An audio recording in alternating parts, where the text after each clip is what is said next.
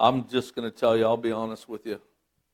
And I'm not going to lie to you and tell you I thought about you while I was gone, because I did not.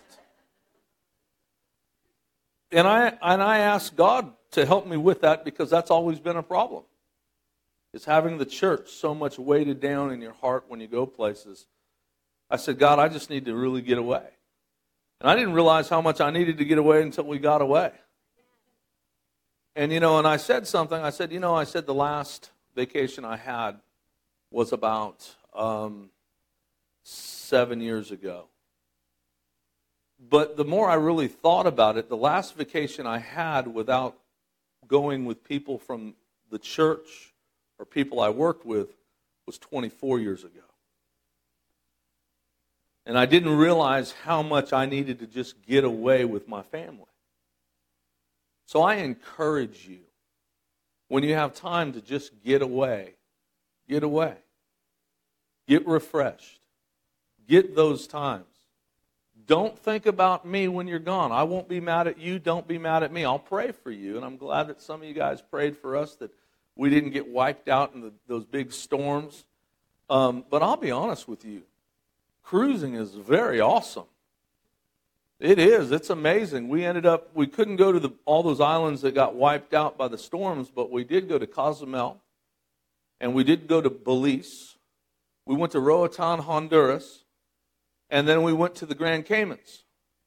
Now, at the Grand Caymans, what was so awesome is they have a town there called Hell. So I've been to Hell, and I've come back to tell you about it.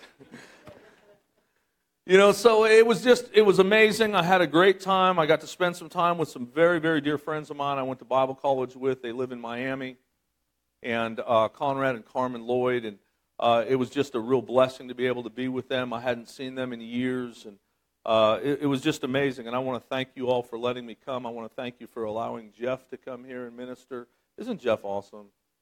I mean, he is. And then Patrick Sutherland, who came from Canaan Land Ministry, and they were roommates in Bible college. We all were actually the same church together. I was on staff at the church, and Jeff worked for me, and then Patrick was a member.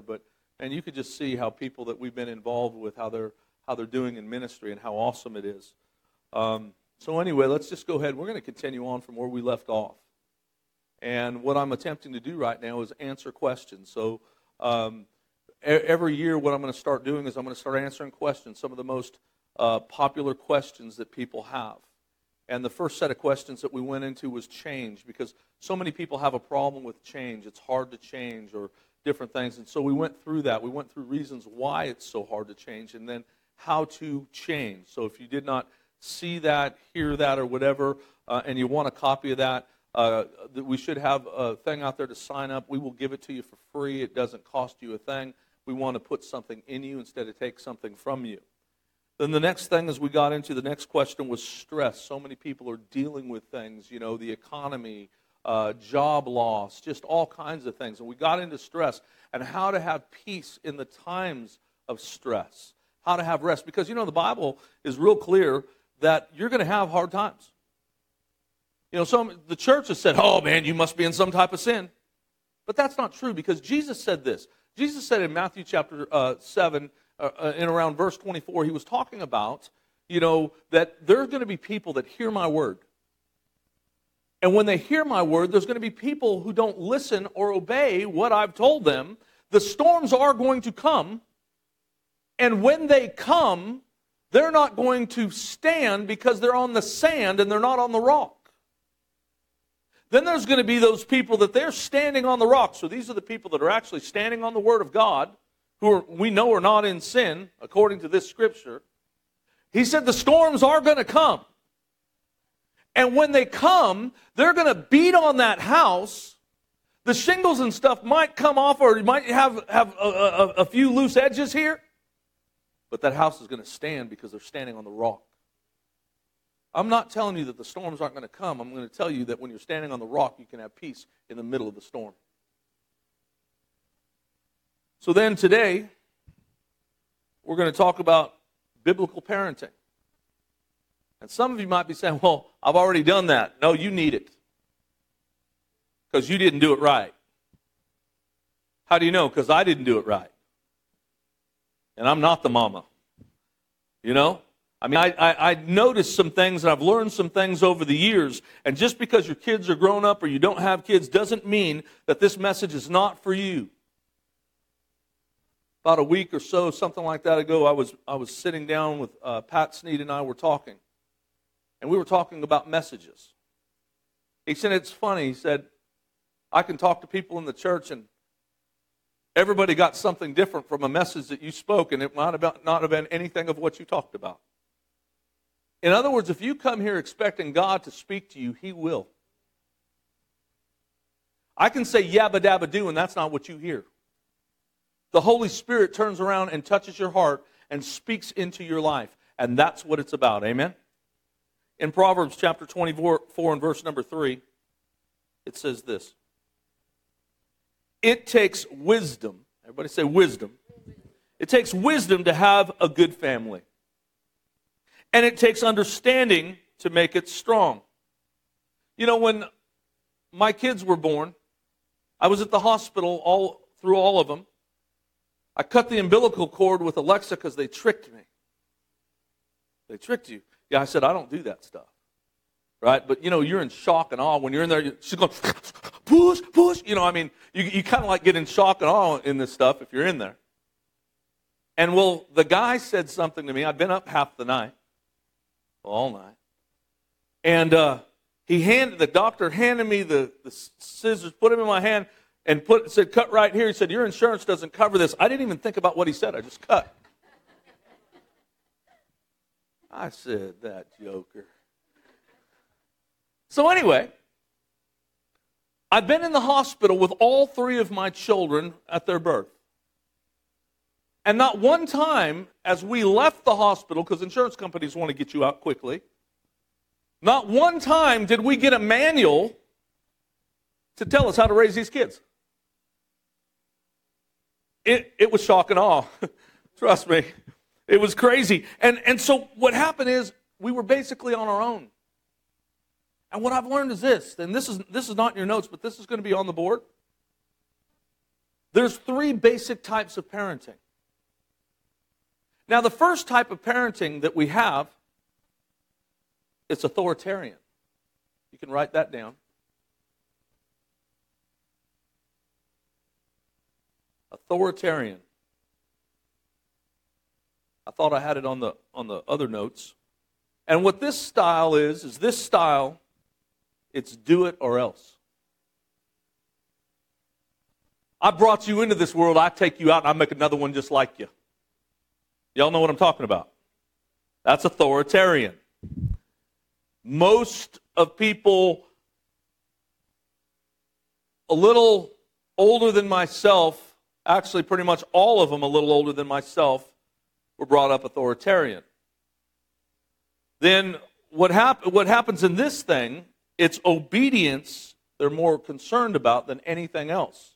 And it's good for a child to obey, but the problem in this style of parenting is they neglect to teach them to make right decisions. They only teach them how to obey.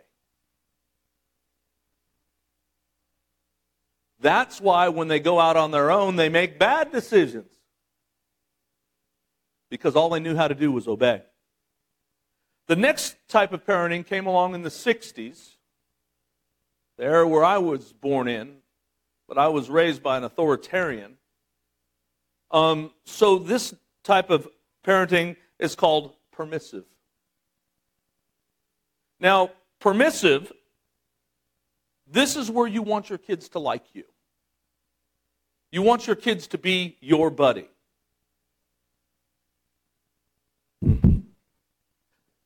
These are the types of parents that brought us the participation trophies. How stupid can we be and still breathe? We need to teach our kids how to fail so they can succeed. Anyway, I mean, this. I'll be honest with you. These are the hippie kids. This is kind of how we. These are the parents who believe that if they give you enough affirmation, you're going to have good behavior. And these are the type of parents who think that your bad behavior is cute. It's not cute. Ouch. Man, it's quiet in this Presbyterian church.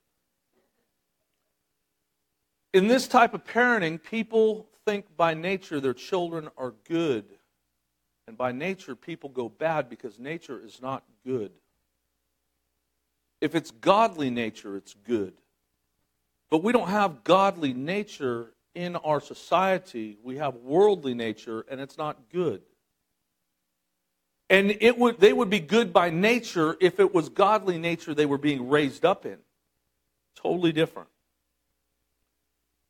And all you have to do is take a look around today at these kids, and it hasn't turned out too good.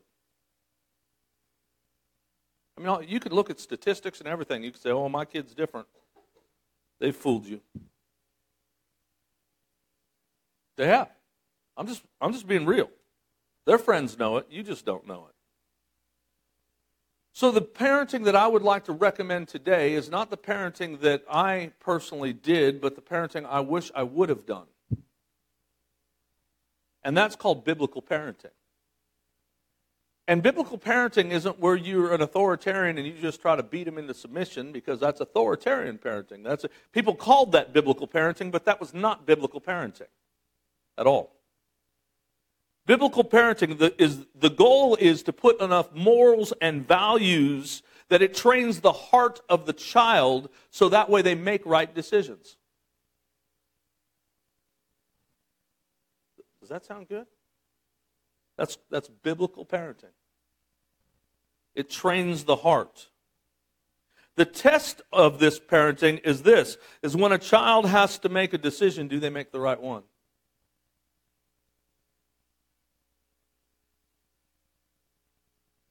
Anyway. Because what happens is when you condition the heart with godly morals and values, and the heart is conditioned to make the right decisions, even if they make the right one, wrong one, it was mistakenly, they turn quickly because they've learned how to repent.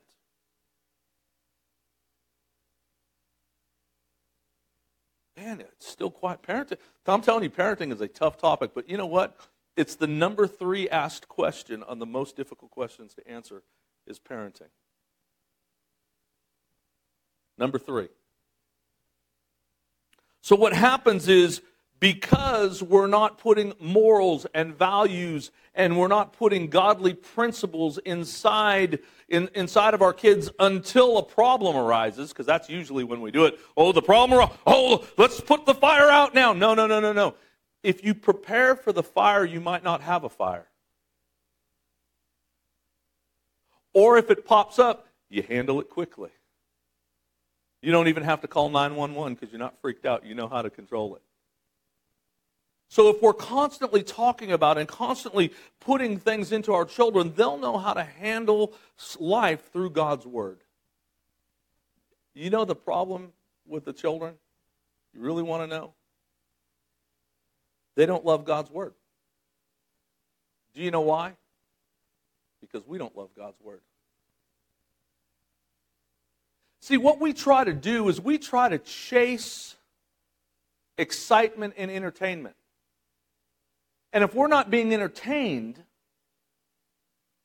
then we fizz out. We burn out. That's because we're not in love with God's Word. Do you know when you're in love with someone, when you're in love with something and you're totally in love, it doesn't matter what happens. You're blinded to everything else around you. You know how I can tell when somebody's not in love with God's Word? They're negative. Because God is not negative. God is positive. God doesn't look at the worst in people. He looks at the best in people. He sees things beyond our reasoning. He speaks life.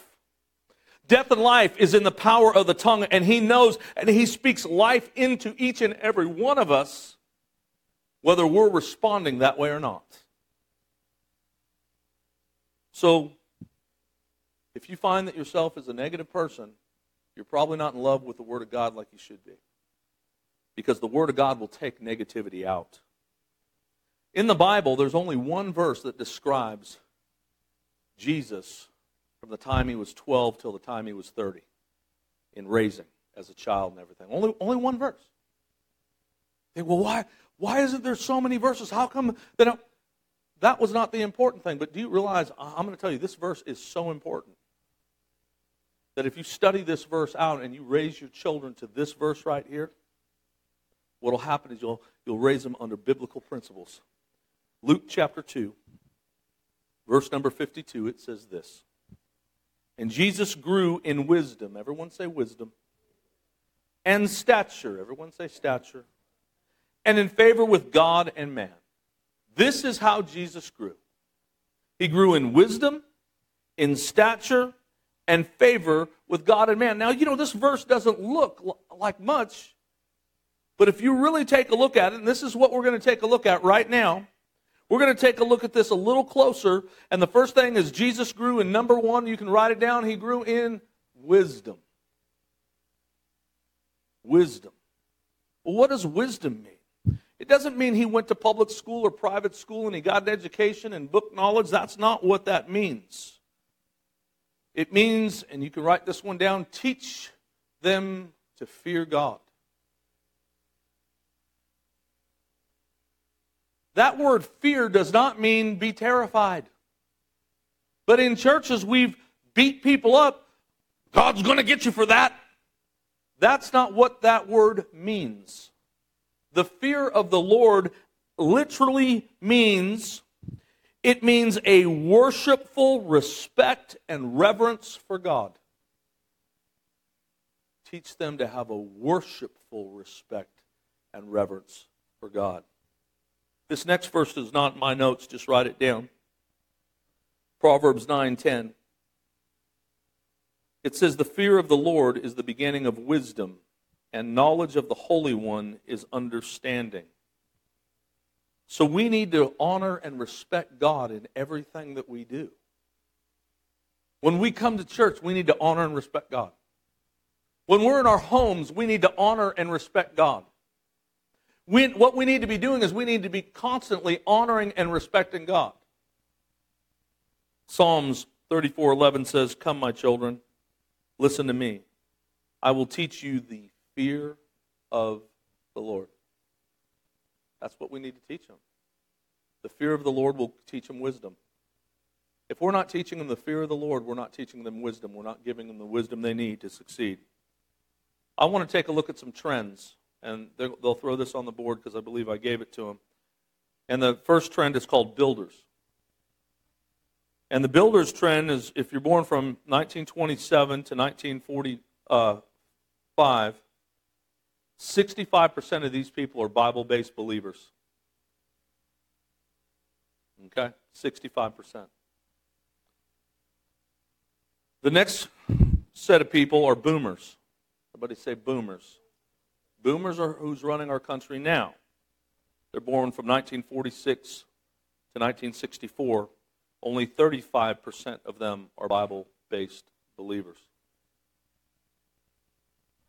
The next group of people that have come out are called busters. Busters were born from 1965 to 1983. 16% of these people are Bible-based believers. Then you have the last one. They're called bridgers, millennials.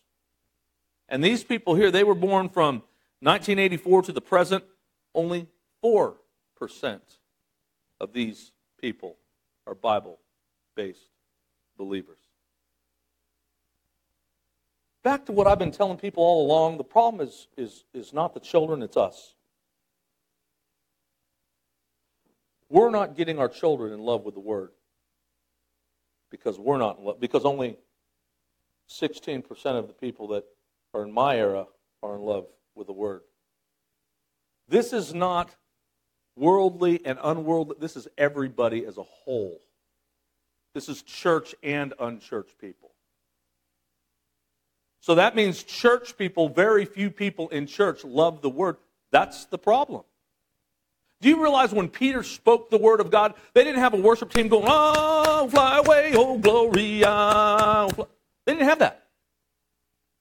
Peter was speaking the Word, and as he spoke the Word, the Holy Ghost came upon them, and moved upon them because the people were in love with the Word. The problem in church is we're trying to get entertained, and entertainment won't change you. It's the Word that changes you. If you don't fall in love with the Word, you're never going to change. That's the bottom line. You have to be in love with the Word. I've heard people tell me, oh, Pastor, it's so hard to pick up the Bible and read. That's because you're not in love with the Word.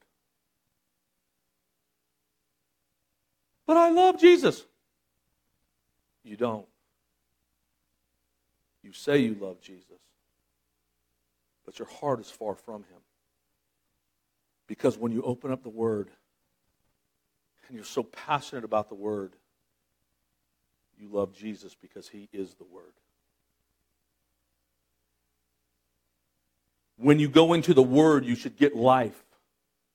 And if you're not getting life from the Word, there's something wrong and there's something dead on the inside.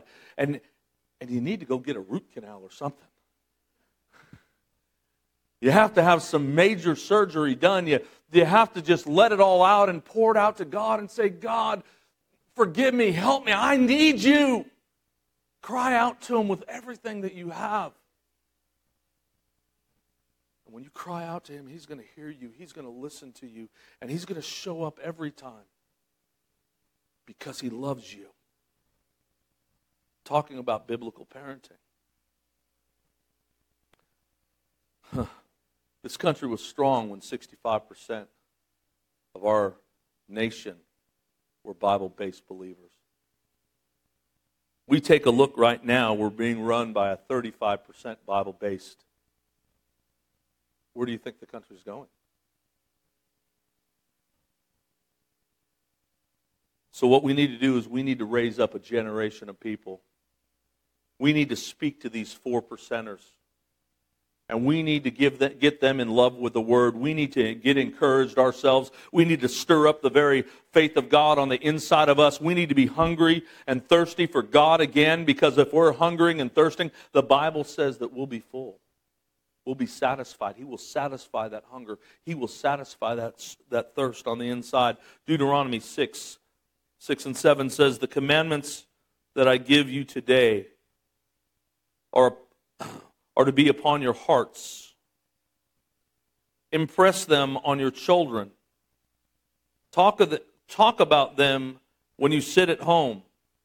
When you sit at home, don't talk about cheerleading, baseball, football. Talk about the commandments. Now, I'm not saying thou shalt not kill, The commandments of the Lord is love.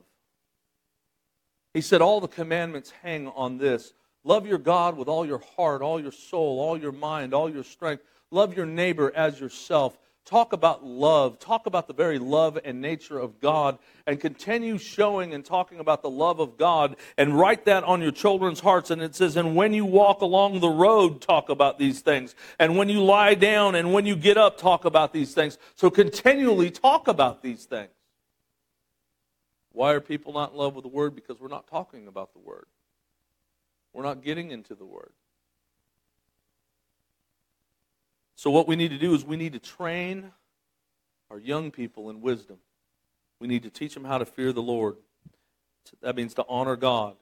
And then what we need to do is we need to teach them how to accept the Bible as truth. Amen?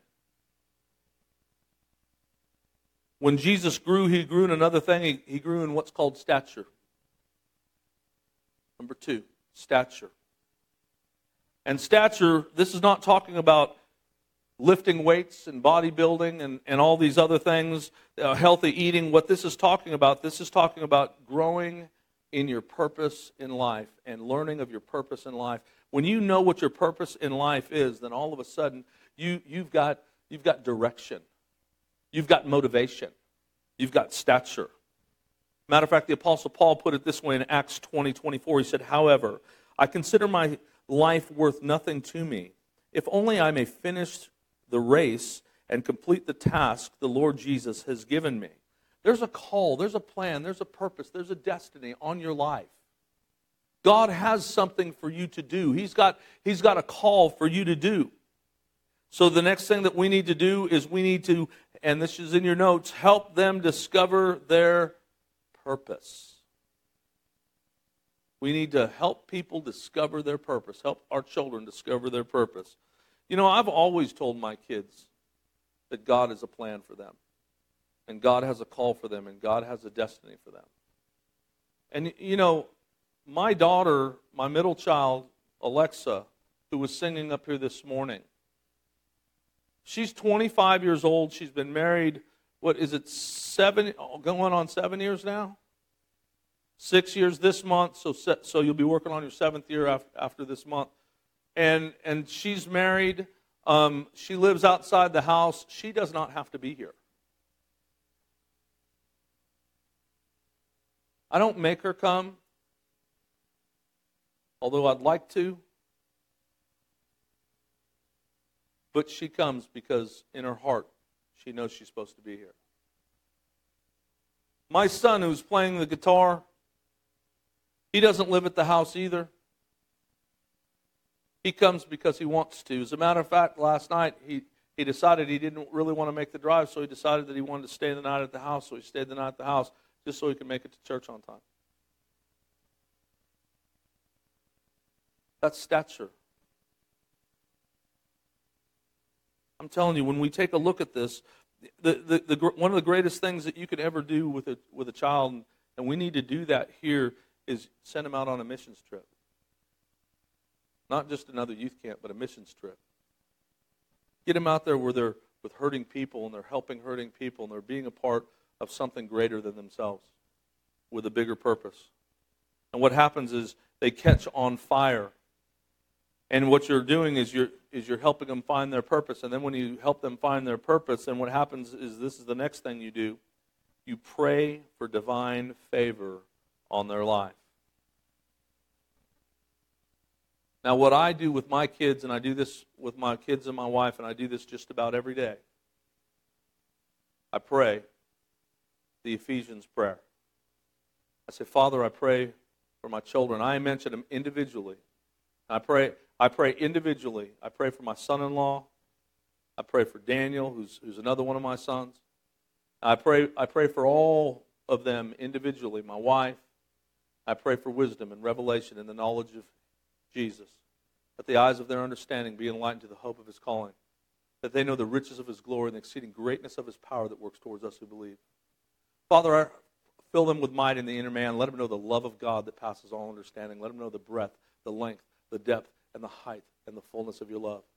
Father, I thank you for protecting them today. I thank you for giving them wisdom today. Father, I thank you for bringing people across their paths today to encourage them. Father, I thank you for bringing people across their paths today so they can help encourage them. In Jesus' name, amen. I pray that daily. I say about daily, but it's pretty much daily. If I forget, it's very rare. I've done that for quite a few years. I've done that ever since I've left Rhema. Well, maybe not with my son-in-law, but with my direct family. I've done that ever since. Daily. It's a constant thing. And I don't do that because it's religious. I do it because I really want God to do great things in their lives. I really believe that God is in control of everything, and I want them to allow God to be in control of their lives. As a matter of fact, that's what I pray for the church. That same prayer. I pray for the church all the time. So I'm praying for you. The biggest thing that you can help kids find their purpose, or the greatest hindrance, should I say, to kids finding their purpose is relationships, is the greatest hindrance. So what we need to do to help them is we need to help them choose relationships carefully. One of the worst things I've done as a father is I let my kids choose their friends. I should have never done that. That sounds so harsh.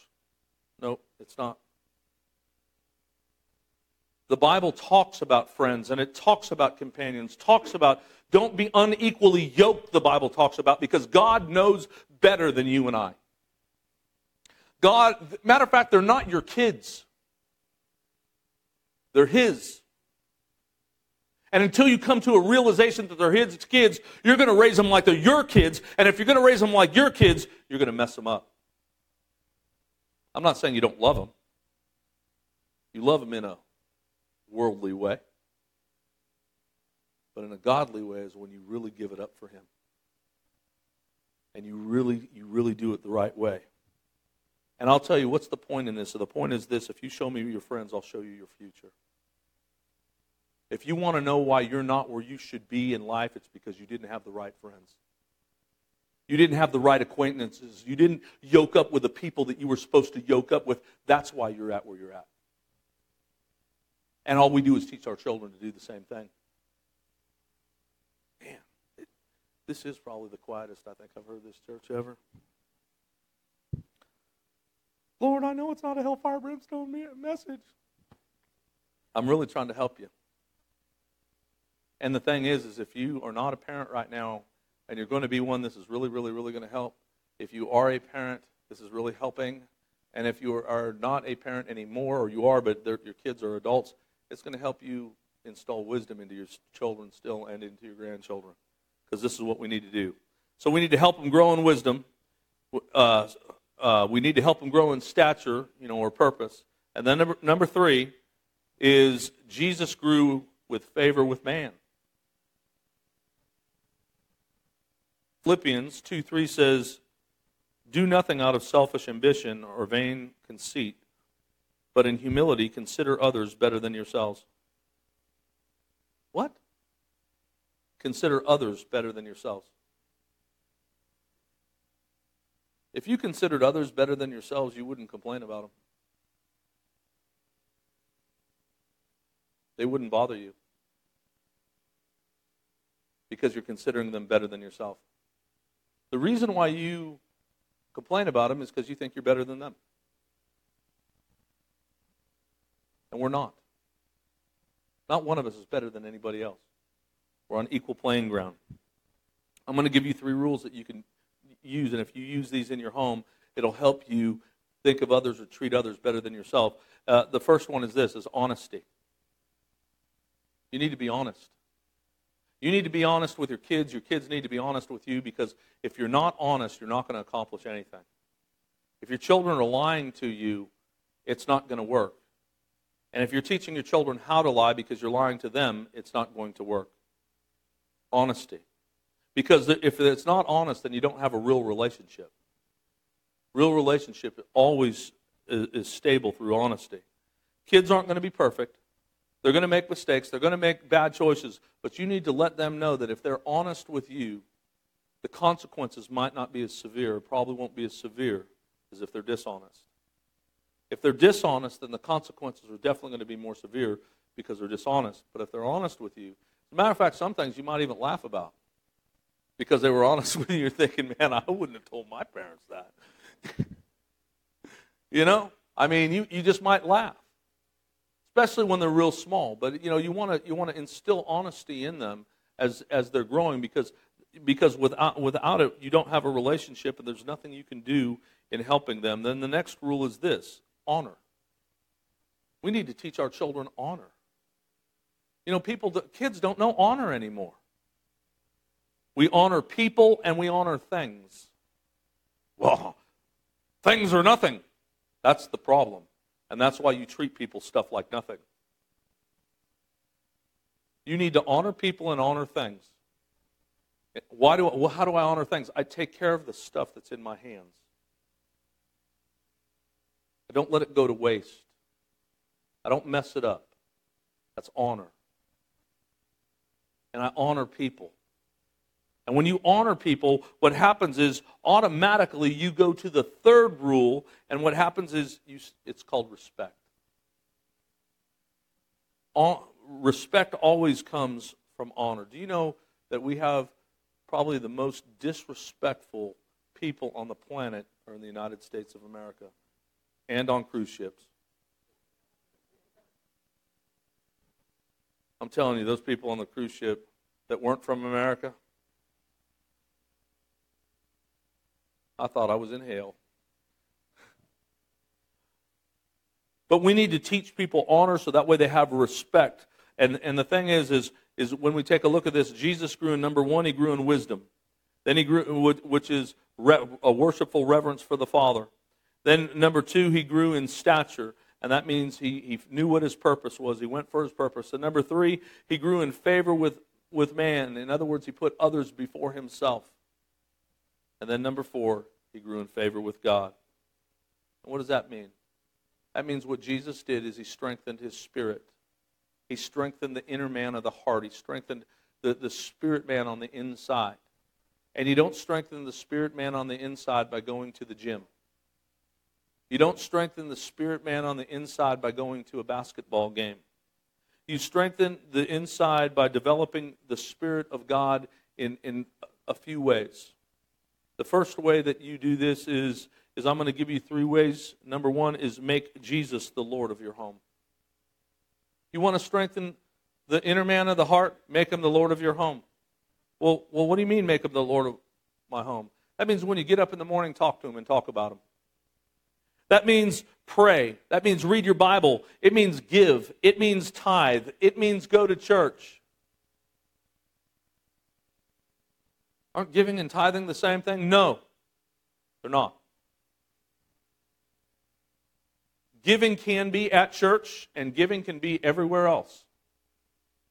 It's just a part of your life. You live to give.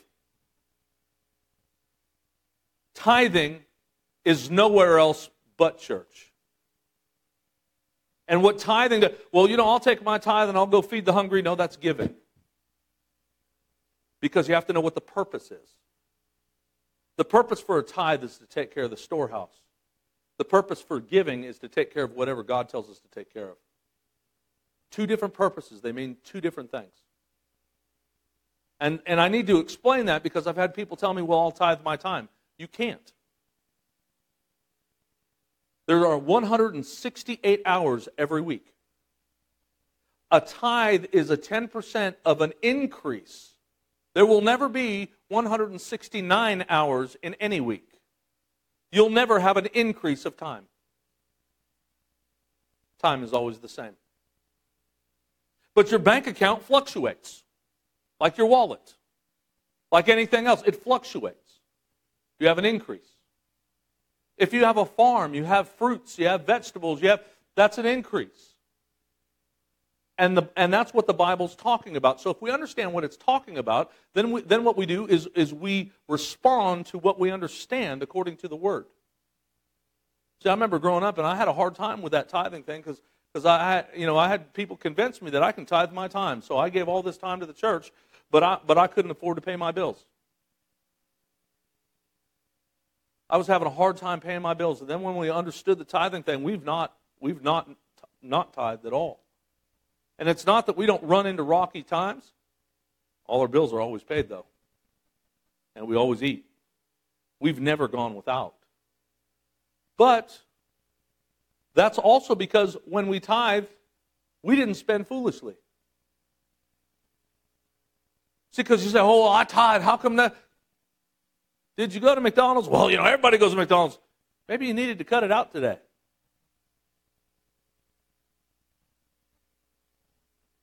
Maybe that cell phone you really don't need right now. We didn't have cell phones when I grew up. You don't know that Comcast that you're paying $200 a month on? Yeah. And all you're doing is watching garbage anyway. You know what I'm saying? Garbage in, garbage out. So in my house, we didn't hunt, we didn't fish, we didn't ride motorcycles. On Sunday morning, we went to church. Now, Sunday afternoon, you do whatever you want as long as there wasn't church that evening. There was church that evening, we stayed until that evening, and we didn't get home until 11, 12 o'clock at night. Oh, man, that's so late, Dan. We did it every week. And we loved it. Because we love God. Whole different mentality. So we didn't worship bass boats and we didn't worship things. We just worship God. Joshua 24:15 says, choose for yourselves this day who you will serve. That is, for me and my house, we will serve the Lord. See, we need to be people of faith by what we do, not just by what we say. You know, all the time, have you ever heard the thing, well, don't do as I do as I say. Well, duh, they're going to do what you do. Because this is what they're thinking. Well, when I get old enough, I'm going to do that. Well, what they were doing was wrong. We wonder why kids are hypocrites. We wonder why people are hypocrites. Because we are. We're teaching them. Okay, next thing. First of all, make Jesus Lord of the home. Next thing is show them my love for God. So show them your love for God. So what we need to do is we need to be the spiritual model in the household and show them passionate Christianity. I'm so glad Alexa, did what she did with that video, because we never talk about, what I'm going to talk about or anything like that, or I don't discuss that with anybody. As a matter of fact, they probably get frustrated at me in the sound booth because I don't send them the notes until late Saturday night or early Sunday morning, so they don't have time to figure things out. That's just how I am. And so she shows this thing. That was passion. We, as parents, grandparents, as leaders, as adults, we need to show our children passionate Christianity because they are only going to be as passionate as we are. We had some Marines up here this morning. The few, the proud. We should have the Army up here. Every single person that can get up, that can stand up. And there's some people that they can't stand. There's some people, and I understand that. But everybody should be coming up together. As a matter of fact, the adults should be leading the way. We shouldn't be waiting for kids to do it because we should be showing the kids how to do it. The kids started doing it when they came back from camp. Then we had a few kids come up today because they were at something yesterday where they got fired up. Well, it's time that we start living this passionate life before these kids. And we start showing them because we don't want them to be 4%ers. And they're going to be 4%ers if we don't show them the truth. Proverbs 14:26 in the Living Bible says, reverence for the Lord gives a man deep strength. His children have a place of refuge and security. That just tells me what I just said. Children only love God to the degree that we show them how to love God. 1 Corinthians 11:1 says this, imitate me, this is the Apostle Paul, just as I also imitate Christ. So our goal is to imitate Christ in love and to show the love of God everywhere we go. That is our goal. Let's imitate Him in the very love of Him. And last but not least, if you're going to have a spiritual home, if you're going to have favor with God, now you need to be like Jesus in every situation. I'm going to tell you, my home is not perfect. I don't act like Jesus in everything that I do, but I would love to. But the thing of it is in every situation, we need to act like Jesus. We need to respond like Jesus because we are teaching our children how to respond. Let me give you some examples.